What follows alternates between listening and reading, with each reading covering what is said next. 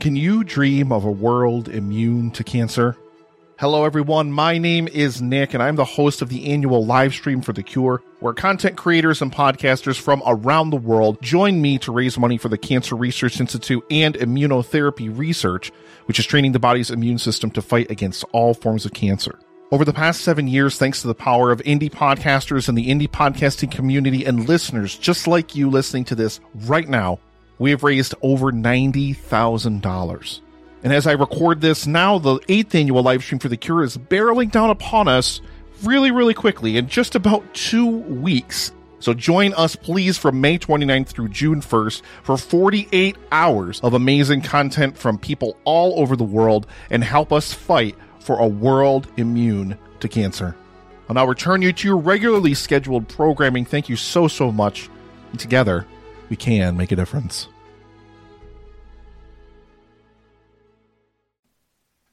I'm Em. You're listening to Verbal Diorama. We've had this conversation before. 2 fingers behind your back. I've had the visions. I've seen the Omega.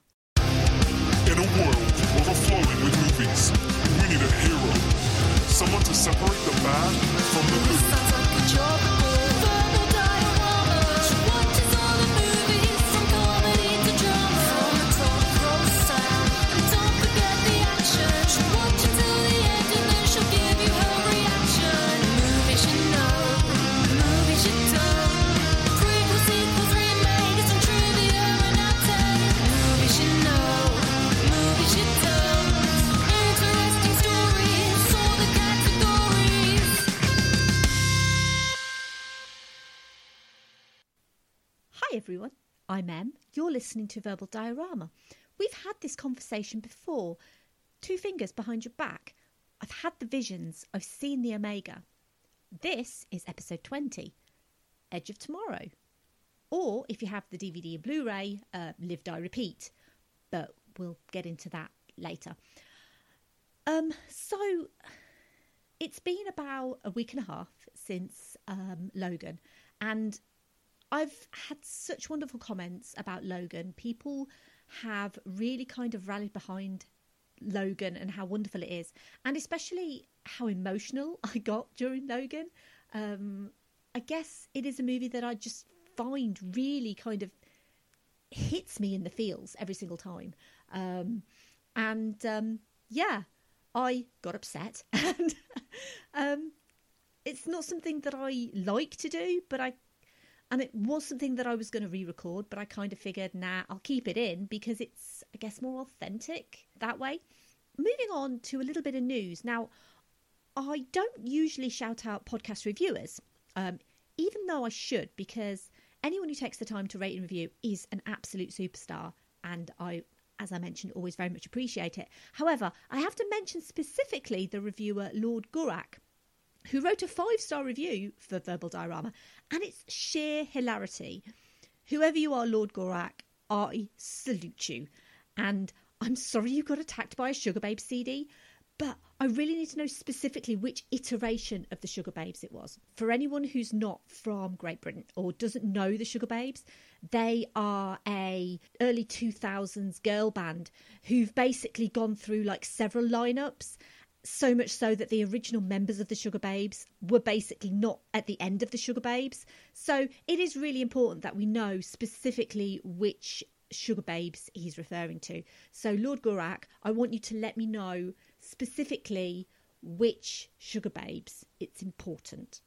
If you haven't, go get yourself a copy of the latest issue of Film Stories magazine. It's issue 10 because I'm in it. And if you have it, you know which podcast I featured, but I'm not going to tell you here because you should support independent magazines as much as you support independent podcasting. And all I'll say is they know who they are, and I know they were incredibly chuffed to be featured. So please support Film Stories. And also, I recently found out that I'm number 18 in the UK Apple podcast chart for film history podcasts.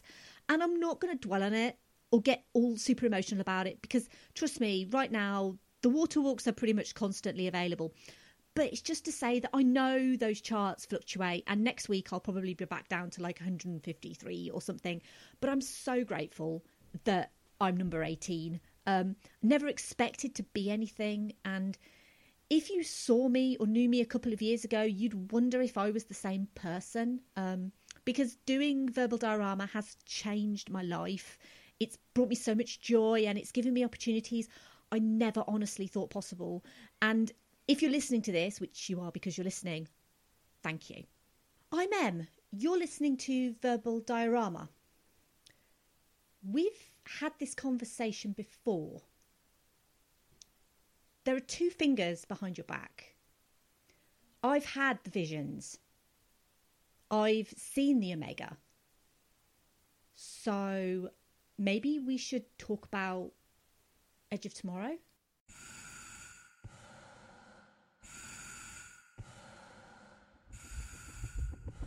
What I am about to tell you sounds crazy. And you have to listen to me. Your very lives depend on it. Can I help you, sir? What day is it? For you, Judgment Day. You just came in with the fresh recruits. 30 seconds to drop! Drop!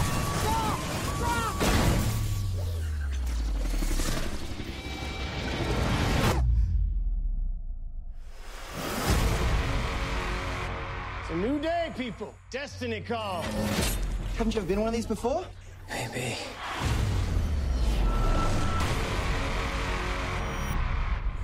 My safety! How do I turn the safety off of my weapon? Come find me when you wake up. It's a new day, people. Who said you could talk to me? You did. Tomorrow, at the beach. We meet. You do know what's happening to me. We are fighting an organism. They have the power to reset the day, and now so do you. It's a new day, people. How do I control it? You have to die. Every day. I'm not even trained for combat.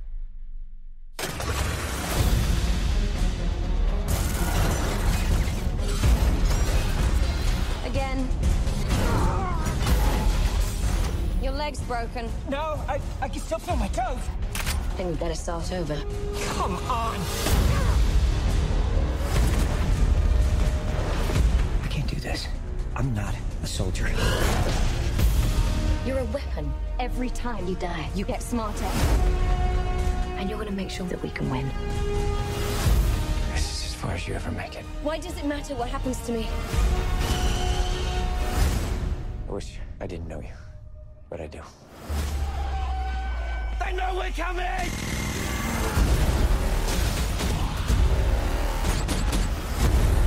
They were waiting for us. It's because we've been here before. Where's your helmet? I never wear one.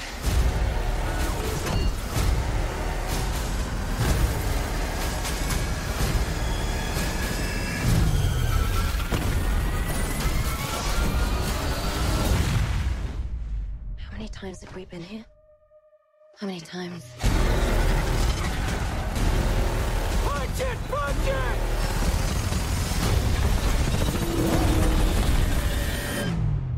For me, it's been an eternity. Hey, Sarge. The new guy.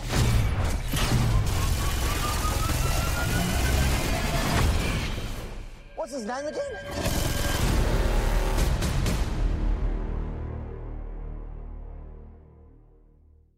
In 2020, an alien force known as the Mimics have invaded Earth. Humanity has fought the Mimics for 5 years. When the planetary war reaches a seeming standstill, the military raises a massive force for an all-out assault meant to drive the Mimics back for good. Major William Cage, an American PR officer, is roped into joining the first wave. The military strike fails in spectacular fashion, but Cage does manage to kill a strange Mimic during the assault. The blood that spews from the dying Mimic dissolves Cage's body. He dies on the beach where the strike began and awakens the day before the strike.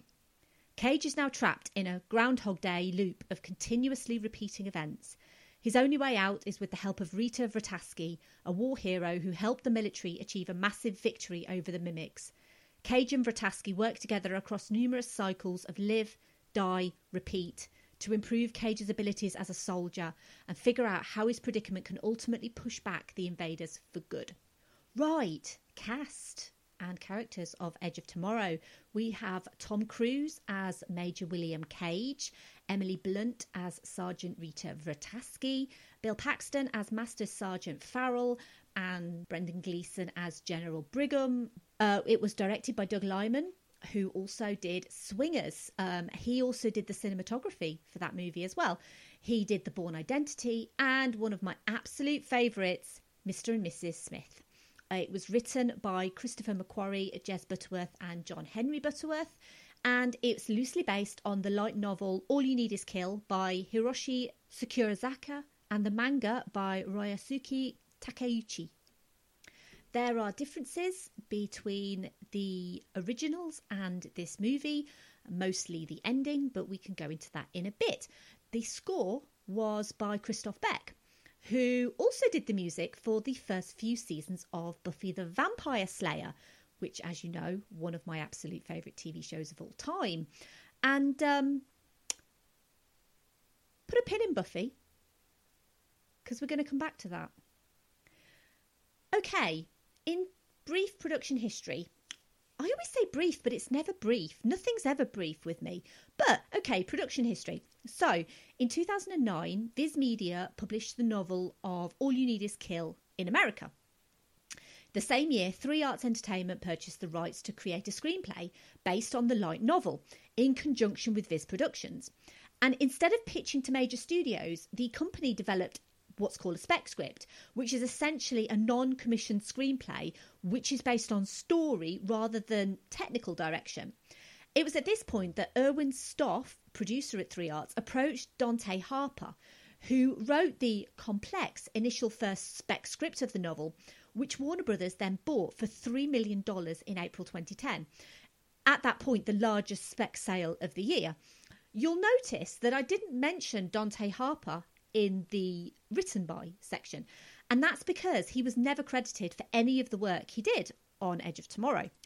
This was despite his script being listed in the 2010 edition of The Blacklist, which is Hollywood's most liked unproduced screenplays of the year. In May 2011, Doug Liman was hired to direct the movie, and in June of the same year, Joby Harold was hired to rework the screenplay. It was Brad Pitt who was their first choice for the role of William Cage, but he turned it down. And then it was his co-star of Interview with the Vampire, Tom Cruise, who was then approached, and he signed on in December of 2011. Emily Blunt entered negotiations the following April.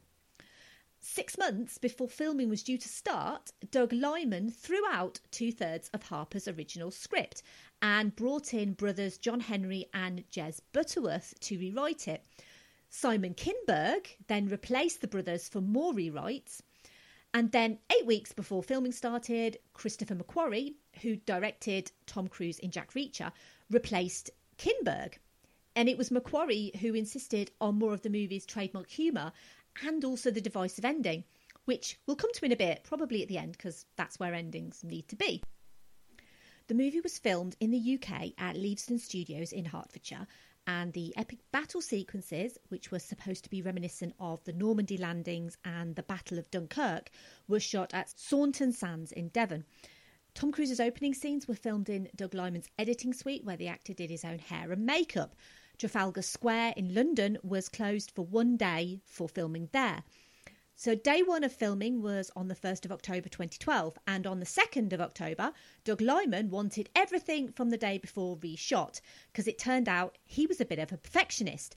The beach shoot took almost 3 months to complete and was originally only scheduled for 2 weeks, and to evoke a World War II footage feel, they used 35mm film instead of digital cameras. In addition, anyone who's been to the UK knows the weather here is interesting and can change day by day.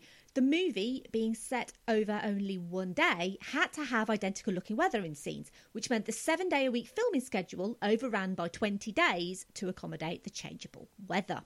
I'm going to get my feelings out of the way now early, because I love this movie. I love Emily Blunt. I think she's awesome. I'm going to talk about her actually quite a lot, but why I love her so much, because Rita is the centre point of why this movie works. She plays this highly decorated and respected soldier with ease and confidence. She knows better than everyone else because she's had to live with this power and lose it, as well as live with the death of loved ones. She becomes the propaganda poster girl for the war effort, but isn't just the full metal bitch. She's nuanced and complex, but she also has this PR image to maintain. She can't show emotion or weakness because the resistance and the soldiers that she helped recruit depend on her for strength and guidance. Soldiers just like Cage. Rita is fully prepared to die for her country. So when Cage sees the legendary Angel of Verdun die on the battlefield, he instantly realises that if she can die, then what hope does he have? So when he gets the power she once had, she sees an opportunity to win the war, and she uses his knowledge to train him. He becomes better because of her. He works to get to her level. Rita inspires him in the same way she's inspired thousands of sign-ups to the war effort. He believes in her. Despite him having this special power and essentially being, in inverted commas, the chosen one, because he knows without Rita, he's doomed to just keep reliving this life. Rita's his inspiration, and it's really rare in modern Hollywood we see a male character aspire to be a female character. And not only that, have a female character so necessary in the story that if you remove her, the male character can't save the day. And vice versa. Because that, ladies and gents, is teamwork. It's the pure and simple fact that this man and this woman are a team. They need each other. He's not just there to be the all-action hero, and she's not there to just be the love interest. The romance element can appear tacked on to make the film appeal to more people, but his love for her, I can 100% believe, mainly because it's Emily Blunt, but also he's spent countless days with her, learning from her, working with her, and watching her die. And yet he never takes advantage of that fact. He never assumes that she loves him because she's only known him for one day. And even though he's known her longer, his love for her is so deep. And so when she kisses him, it's almost like she knows it's the end for them both, as he no longer has the power. And she gives him that one final piece of solace that he can take. It's not a romantic kiss. It's more of, this is the end for both of us kiss. But she knows how much it would mean to him. And also wholly improvised by Emily Blunt, who, did I mention, is outstanding in this movie. I do often think, as much as I enjoy Scarlett Johansson in the MCU, despite the dubious content she's given and her own real-life faux pas, what Emily Blunt could have done for Black Widow, I think she could have actually been really, really good. And I kind of feel like this Emily Blunt kind of almost renaissance that she's having, the fact that people are all of a sudden kind of standing up and taking note of Emily Blunt, sort of following this, and also Mary Poppins Returns, which I'll still argue is a good movie, but only really because of Emily Blunt and how fantastic she is as a character, because it is generally just a rehash of the original.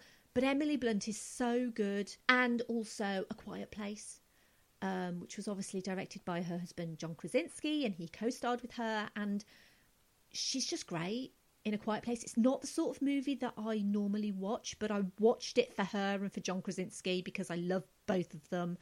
And, oh, she's so good. I feel like we've got to this point, like, all of a sudden really quick. And I kind of didn't intend to. But let's talk about Tom Cruise, because Tom Cruise is arguably one of the most well-known names in Hollywood. Whether you know him for Top Gun, Mission Impossible, for couch jumping, or slightly dubious religions, you will know the name Tom Cruise. His career spans almost 40 years, but it's had its ups and downs. And in the early 2010s, he had a few misfires. So Night and Day should have been great. It wasn't.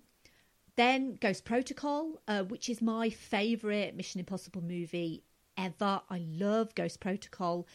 That followed Night and Day, and then he had Rock of Ages, and then Jack Reacher and Oblivion, 2 so-so movies. And after the lacklustre Oblivion, I didn't enjoy Oblivion really much at all. I don't even really remember Oblivion. He did Edge of Tomorrow, which is instantly memorable, and it's great Tom Cruise. And Tom Cruise, for me personally, is at his best when he's not Tom Cruise. And I feel like I need to explain that.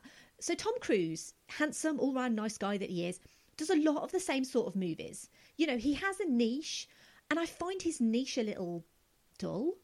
I know that he can play sort of suave, charming, action hero, and I know he can run because he runs a lot, and I get that. But the best Cruise is the against type Cruise. So, for example, Lestat, in Interview with the Vampire. Anne Rice apologised for her comments because she actually came out when he was announced to play Lestat, and she was like, this is a terrible idea. He's going to be a really bad Lestat. She should know. She wrote the character. But then after the movie came out, she apologised. And she said, basically, I saw Tom Cruise in the role and he was great. And he is really great in that movie. And similarly, Les Grossman in Tropic Thunder. He's really allowed to go completely OTT. He's wearing a fat suit. He has like really hairy arms and hairy chest, and it looks really weird, and he's basically dancing, and he is like gross, but he's the best thing in that whole movie pretty much. There's a lot of his movies that I haven't seen, so I'm not going to turn around and say I'm a Tom Cruise aficionado. I've not seen something like American Made. I've not seen Collateral, and those are two movies specifically where people rave about his performances. But I want to see more great Tom Cruise. I don't want more The Mummy 2017. Oh, crikey. I talked about that a little in the Mummy episode that I did because of how much I love The Mummy from 1999. It's so much better. Seriously. Please don't see the Tom Cruise Mummy. Please see the Brendan Fraser, Rachel Weisz Mummy instead. And it's interesting because Edge of Tomorrow sounds like a very atypical Tom Cruise action movie. And in many ways it kind of is. But the character of William Cage is such a smarmy PR coward. He's so intent to get out of the line of fire that he blackmails his general. It's so unlike the usual Tom Cruise hero.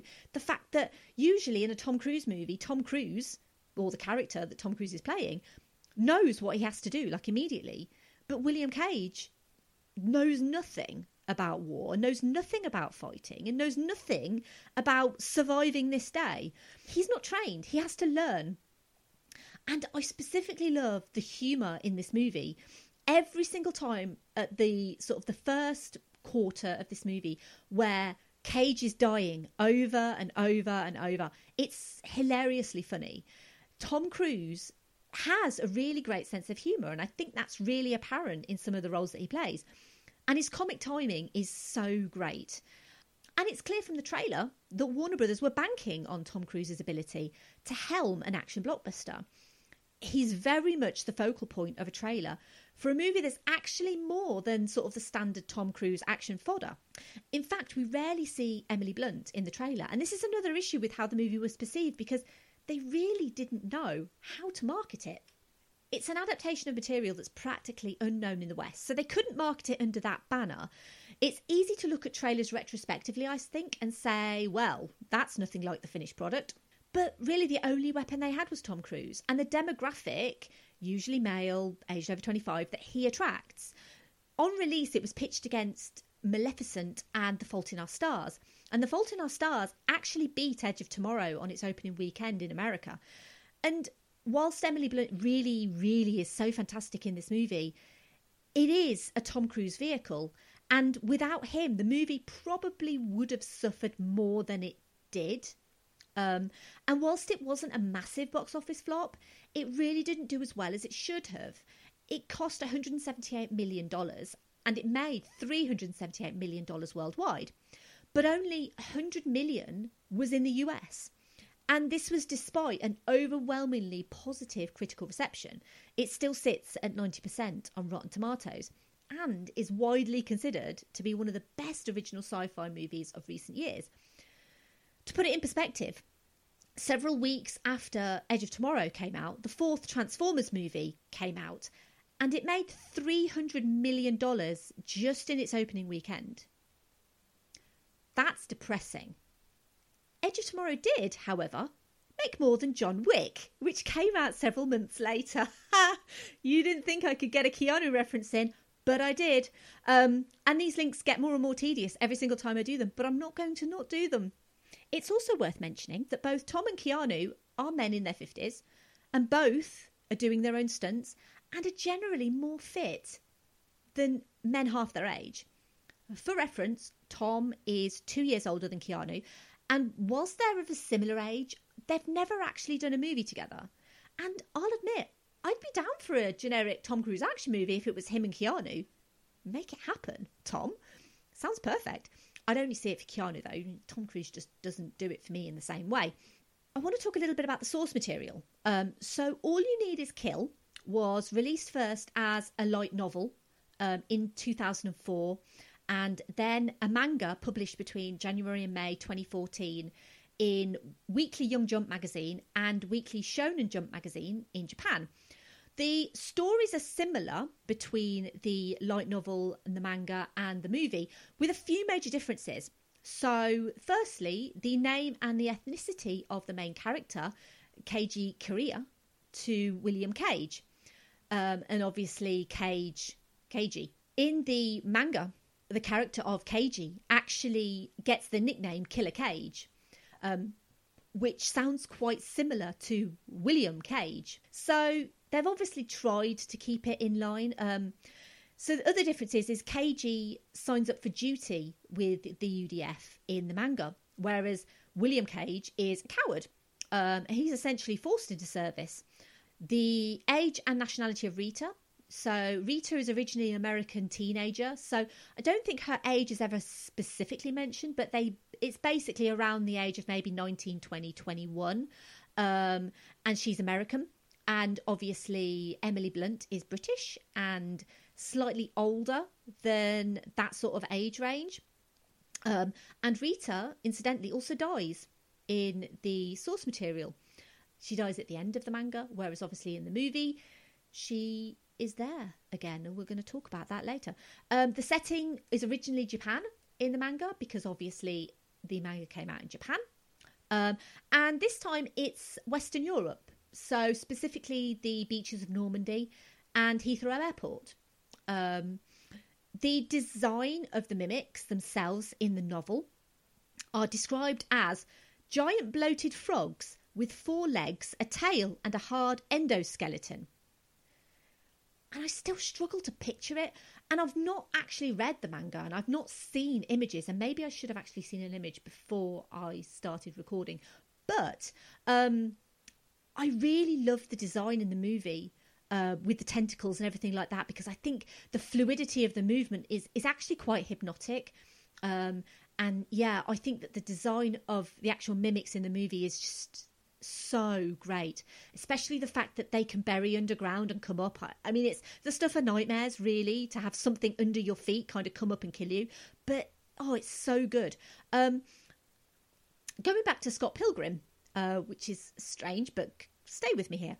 So Scott Pilgrim, I mentioned, is probably the best video game movie that's not based on a video game, and I kind of feel like Edge of Tomorrow gives it a bit of a run for its money, because the way Edge of Tomorrow is shot, especially at the start when Cage is on the battlefield for the first time, it's shot as if it were a first-person shooter. And you kind of have this like haphazard firing of this gun, which is very much actually the way that I play first-person shooters. This is why I don't play first-person shooters, because I'm terrible at it. And also the way that mimics are hierarchical. So almost like when you have like a generic soldier, when you have a level boss, and then when you have the complete game boss, and obviously the ability to reset to a specific point, as in like a saved game. In many ways, the sheer tenacity and determination of Cage in Edge of Tomorrow is admirable, because talking of the reset point, the saved game, he relives this event so many times, just like playing a video game, learning something new, and each time, because in his world, this is real life, he has to see people die. And each time he has to see Rita die, it has to mentally affect a person. It's not something that we see that much of, only that he kind of becomes less cowardly, more battle-hardened as the movie progresses. And to be honest, that's probably what made the Full Metal Bitch in the first place. Because as I mentioned, for me, Rita is really the heart and soul of this movie. And Emily Blunt can really sell this kind of battle-hardened soldier just as much as she can sell the vulnerable side of Rita that she ultimately shows to him. And additionally, the stubborn, I'm going to go to the helicopter anyway, even though you've told me I'll die. And I get that a lot of people were frustrated with that side of Rita, that she would believe Cage up to a point and then she would kind of go against what he said. But that's the soldier in her. She kind of always has to keep trying. And she always has to believe that there's another way. Rita is every bit the equal of Cage. And in many ways, she's more. She trains him, she teaches him. Every time they relive the day, he finds her and they train. And without Rita and her knowledge of the time loop specifically, humanity would be doomed. Before Rita realises Cage has the power, she takes his ammo as he dies. And she has no qualms about it. She's just like, dude, you're dying, I'm taking your stuff. As you would. If you were playing a first-person shooter game, if someone's down, you will take their ammo. After she realises that Cage has the power, she tells him to find her when he wakes up, because she knows what she needs to do to win the war is to keep the power on their side. Additionally, her knowledge of the resets is the main reason why she uses a melee weapon, which is actually helicopter blades, which I find so fascinating, especially with the helicopter at the end. But she uses that instead of guns because she's learned that guns run out of ammo. And what's the point of fighting these creatures if you've got nothing to fight them with? When Cage meets Rita for the first time, she's doing a yoga move. And I need to mention it because it's called a planche. And I've studied yoga sort of on and off for almost 20 years. And let me tell you, I can't do that. Oh my God. Another reason why I love her so much. So a move like that takes so much core strength, shoulder strength, back strength, arm strength, wrist strength. Good God, have I mentioned Emily Blunt is awesome? And she can genuinely do that in real life. I struggle with crow pose. Oh God, I'm so embarrassed. I've been doing yoga for so long and I still can't do a good crow pose. Obviously, she trained extensively. She and Tom Cruise trained extensively. And the actual battle suits, so the exoskeleton suits, on average, they weighed 85 pounds and they were specially made and fitted for both. And obviously walking in these suits had to be practiced and perfected. And of course, Emily Blunt had to look like she'd been wearing the suits forever. And Tom Cruise had to look like he was learning. So, there had to be sort of a performance element in how they actually walked in these suits. And just to add to the general awesomeness of the Emily Blunt episode of the podcast, she found out after the initial filming was complete that she was pregnant with her first child. And then she got the call to say she had to go back for reshoots. And whilst before she was pregnant, she was happy to do stunts. Naturally, now that she was pregnant, she didn't want to. And Tom Cruise actually noticed that she was hesitant to do stunts. And so she actually confided in him that she was pregnant.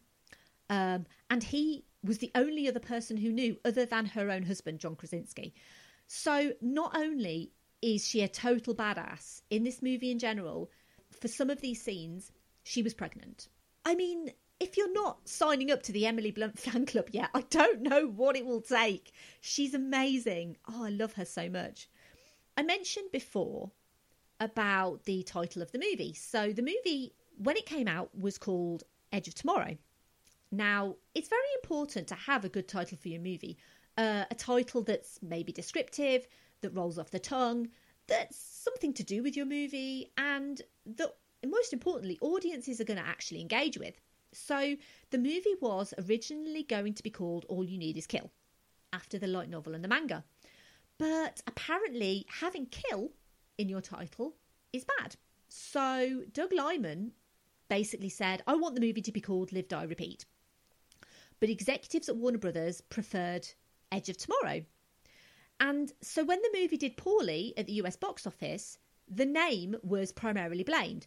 And let's be honest, it is a rubbish nondescript name, but I don't think you can completely fully blame the name for the issue. But when it came out on DVD and Blu-ray, the movie was essentially rebranded as Live, Die, Repeat, semicolon Edge of Tomorrow. A bit of vindication there for Doug Liman, but it's ever so confusing to have a movie that's essentially got two titles, and the Live Die Repeat is now pretty prominently used. It's even used on Rotten Tomatoes. If you search for Edge of Tomorrow, the actual page that comes up is called Live Die Repeat Edge of Tomorrow. So it's generally kind of known that the movie is kind of known as both now. I want to talk about the ending of the movie because we're kind of almost at the end of the podcast now. The end of the movie essentially has Cage kill the Omega, and the Omega's blood seeps into him underwater and he awakens again, this time on the helicopter before he's even met with the General. The mimics are defeated and he gets to meet Rita, who's as brash as ever. He grins, and then we get Love Me Again by John Newman, which is a very strange choice for the end credits for this movie. But anyway, so the official line from Doug Liman was, after all of that, they wanted an ending that was ambiguous, but that satisfied the audience and was an actual ending. But I think it's safe to say that fans of the movie are divided on whether or not it works with the rest of the movie tonally and the logic of it. So to address that, firstly, it's sci-fi, so I'd argue it works on its own logic because that's the point of sci-fi. But even taking that out, with the original ending of the novel and manga being Rita's death, there's no way that would have worked for a Hollywood ending. I believe he reached the point where he was in love with her because why would you not love Emily freaking Blunt? And seeing her die over and over and over. And you kind of reach a point where, you know, Christ, that man deserves a happy ending. The way I understand the ending, specifically Cage's return to the helicopter rather than the previous reset point, is we're talking about a different timeline. So the first time he was infected, for lack of a better description, was with the Alpha's blood. So that reset him to the specific point of the Alpha's reset point, which was at Heathrow. So the Alpha is on a separate timeline to the Omega, who controls the ability to reset time at all. So when Cage is infected by the Omega's blood, it's then a new timeline within the Omega's de facto reset point, which is before the Alpha's. And this is why he wakes up at a different point in the day. And the reason there are no mimics in this timeline is, well, the Omega controls the timeline, and the Omega no longer exists in any timeline, so the mimics are all dead. And I think, like most sci-fi, you kind of take from it what you can or what you want to. And that's my interpretation of a very open-ended story. And I've got workings out. Genuinely. I've got a little diagram that I use to actually try and figure it out in my own head. And if you want to see my diagram, ask me on Twitter. I'll send you it. It's very simple. It's basically just 3 circles, essentially each working as clocks. And so you have the outer circle, which is the Omega, and that is on one time, and then the Alpha circle in the middle, and then Cage. And so basically Cage takes on whichever timeline that he's essentially working with at that particular point. And it makes sense in my head. It took me a while to actually understand it myself, but now I kind of think I've got it. It kind of makes sense to me. Sequel. So a sequel to a great standalone sci-fi movie is never necessary, and I'd always argue that Edge of Tomorrow / Live Die Repeat / whatever you want to call it does not need a sequel. It never has, it never will. But a sequel titled Live, Die, Repeat and Repeat has been announced, and Cruise and Blunt are set to reprise their roles in a sequel that's also a prequel, which is Doug Liman's words, not mine. But since both Tom Cruise and Emily Blunt are exceptionally busy and unavailable, the project is on hold until their diaries can be aligned. However, it should totally be called Edge of Yesterday. Just a suggestion, that's a Verbal Diorama trademark. If it's called Edge of Yesterday, that's down to me. I always like to get social media thoughts, and I got quite a few for Edge of Tomorrow because people love Edge of Tomorrow, and quite rightly, because it's fantastic. So over on Twitter, Andy at Geek Salad Radio just simply said, from the director of Swingers. That's all caps with 1, 2, 3, 4, 5 exclamation marks. I have seen Swingers. Swingers was one of those movies that I was basically led to believe was probably one of the greatest films of all time. And I didn't enjoy Swingers. So I guess I'm a terrible person. but I just didn't enjoy it. I didn't think it was all that great. Sorry. But yeah, same guy who did Swingers.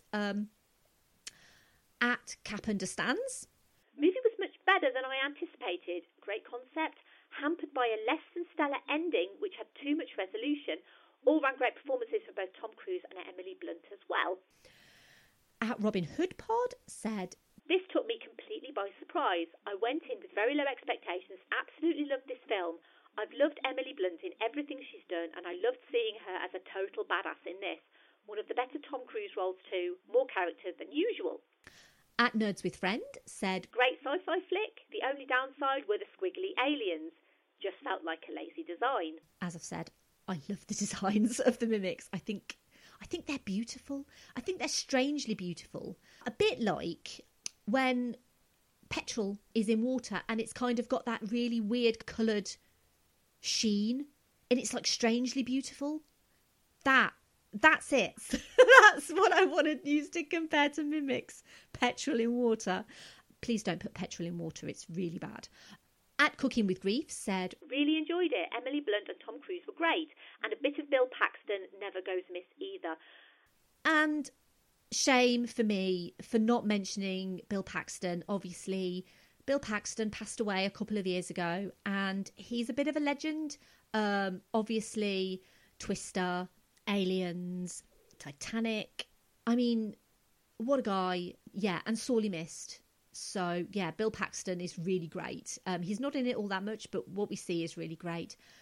At Dream of Dragons said, not going to lie, I only watched it for Emily Blunt being an absolute badass in a futuristic post-apocalyptic world. Oh, and seeing Tom Cruise in one of two roles I actually enjoy watching him in. It's satisfying seeing Cruise get his ass kicked over and over till he learns. It's a really clever, if a little cliche sci-fi film. It's a lot of fun, and best parts are the invasion and training parts. At Trevor Carley said, I really love this film. It oozes charm and was surprisingly super funny. It also does a great job portraying a real-life video game.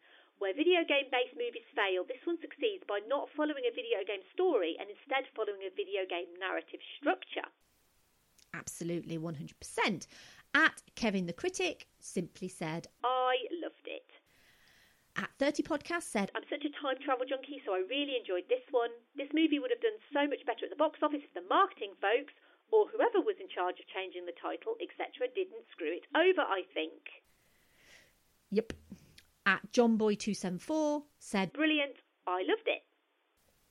And over on Instagram, at Shuffle Online said, one of the most underrated films this decade, most likely due to Tom Cruise hate, but this film is one of the best sci-fi action movies.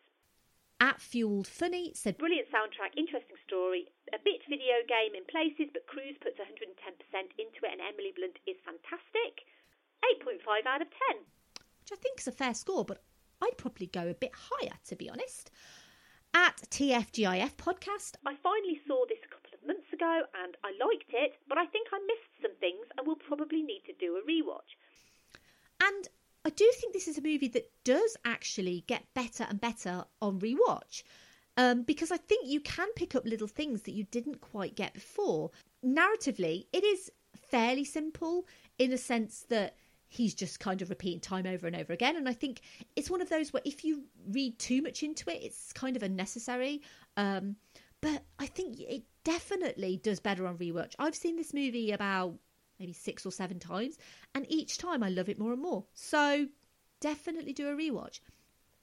At Movies at the Mat said, it's the comedic moments that had it stand out for me and separate it from other sci-fi action movies. They really play and have fun with the idea of dying not being permanent, so that when Cruise's character loses the ability to loop back, it then ups the intensity of the final battle. This movie also made me realise I will gladly watch Emily Blunt in anything. And finally, at Vegemorph said, a very fun and rather underrated sci-fi action film. Tom Cruise and Emily Blunt have great chemistry. Absolutely love her as Ratasky, and it'll be fun to see where they take these characters in the sequel. I also love the old World War II sort of visuals that the cinematography provokes and adds to the war atmosphere. While the story does have echoes of Groundhog Day, it does things in a uniquely fresh and sometimes funny way that keeps you engaged, while also having some great subtle character development for the Cruise character. Some of the logic of the day repeating might be distracting if you think about it too much, but everything else is so well done. It's easy to overlook. Also, R.I.P. Bill Paxton. You, American? No, sir. I am from Kentucky. Right.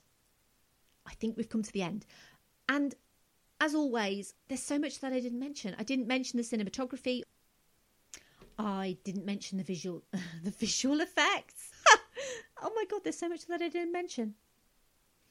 It's such a great, fun, funny, interesting, wonderful, amazing movie. And it's really not, I think, given the credit that it deserves. I think a lot of people wrote it off because of the Tom Cruise kind of standard action fodder thing.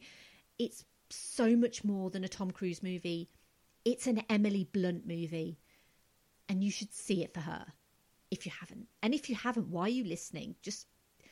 You should know by now that I fully spoil everything. But seriously, it's a great Emily Blunt movie. Go see it. Thank you for listening. As always, I'd love to hear your thoughts on Edge of Tomorrow, or indeed Live, Die, Repeat, whichever. Up next is episode 21, and it's a total change of pace for me. It's almost Halloween, so I'm going to look at the complete opposite of a scary movie. I'm going to go and have a look at a delightful piece of comedy joy. We're going to Harvard Law School, guys. What? Like it's hard? Legally Blonde. I haven't really covered any comedies on Verbal Diorama. Nothing that's kind of an out-and-out comedy, like I think Legally Blonde is. And this is one of the best. I adore Elle Woods completely. It's endlessly rewatchable. I'm so excited to discuss Legally Blonde. If you like this episode, I've also done episodes on, here we go, Titan AE, Captain Marvel, Dredd, Who Framed Roger Rabbit, Sky Captain and the World of Tomorrow, Pleasantville, Cabin in the Woods, Speed, Aladdin 1992, 2019, Pirates of the Caribbean, The Curse of the Black Pearl, X-Men Dark Phoenix, Charlie's Angels 2000, The Mummy 1999, The Matrix, John Carter, Willow, The Iron Giant, Scott Pilgrim vs. the World, and Logan. And they can all be downloaded wherever you get your podcasts from. You can follow me on Twitter, Facebook, Instagram, YouTube and Letterboxd at Verbal Diorama. You can email me general hellos, feedback or suggestions, verbaldiorama@gmail.com. My website is verbaldiorama.com. If you like what I do and you want to leave me a great review, just like Lord Gurak, the absolute legend, you can do so on Apple Podcasts, and I'd really appreciate it. And I have a column over at Film Stories magazine, which is an independent British movie magazine. Obviously, I'd love it if you could support it and the wonderful people who work on it by popping over to filmstories.co.uk/magazine. There's a link there where you can purchase one-off copies of the back catalogue, or you can subscribe. That's it for me. I'm Em. You're listening to Verbal Diorama. We've had this conversation before. You have two fingers behind your back. I've had the visions. I've seen the Omega, and I'm getting a really weird sense of déjà vu. Bye. Movies you know.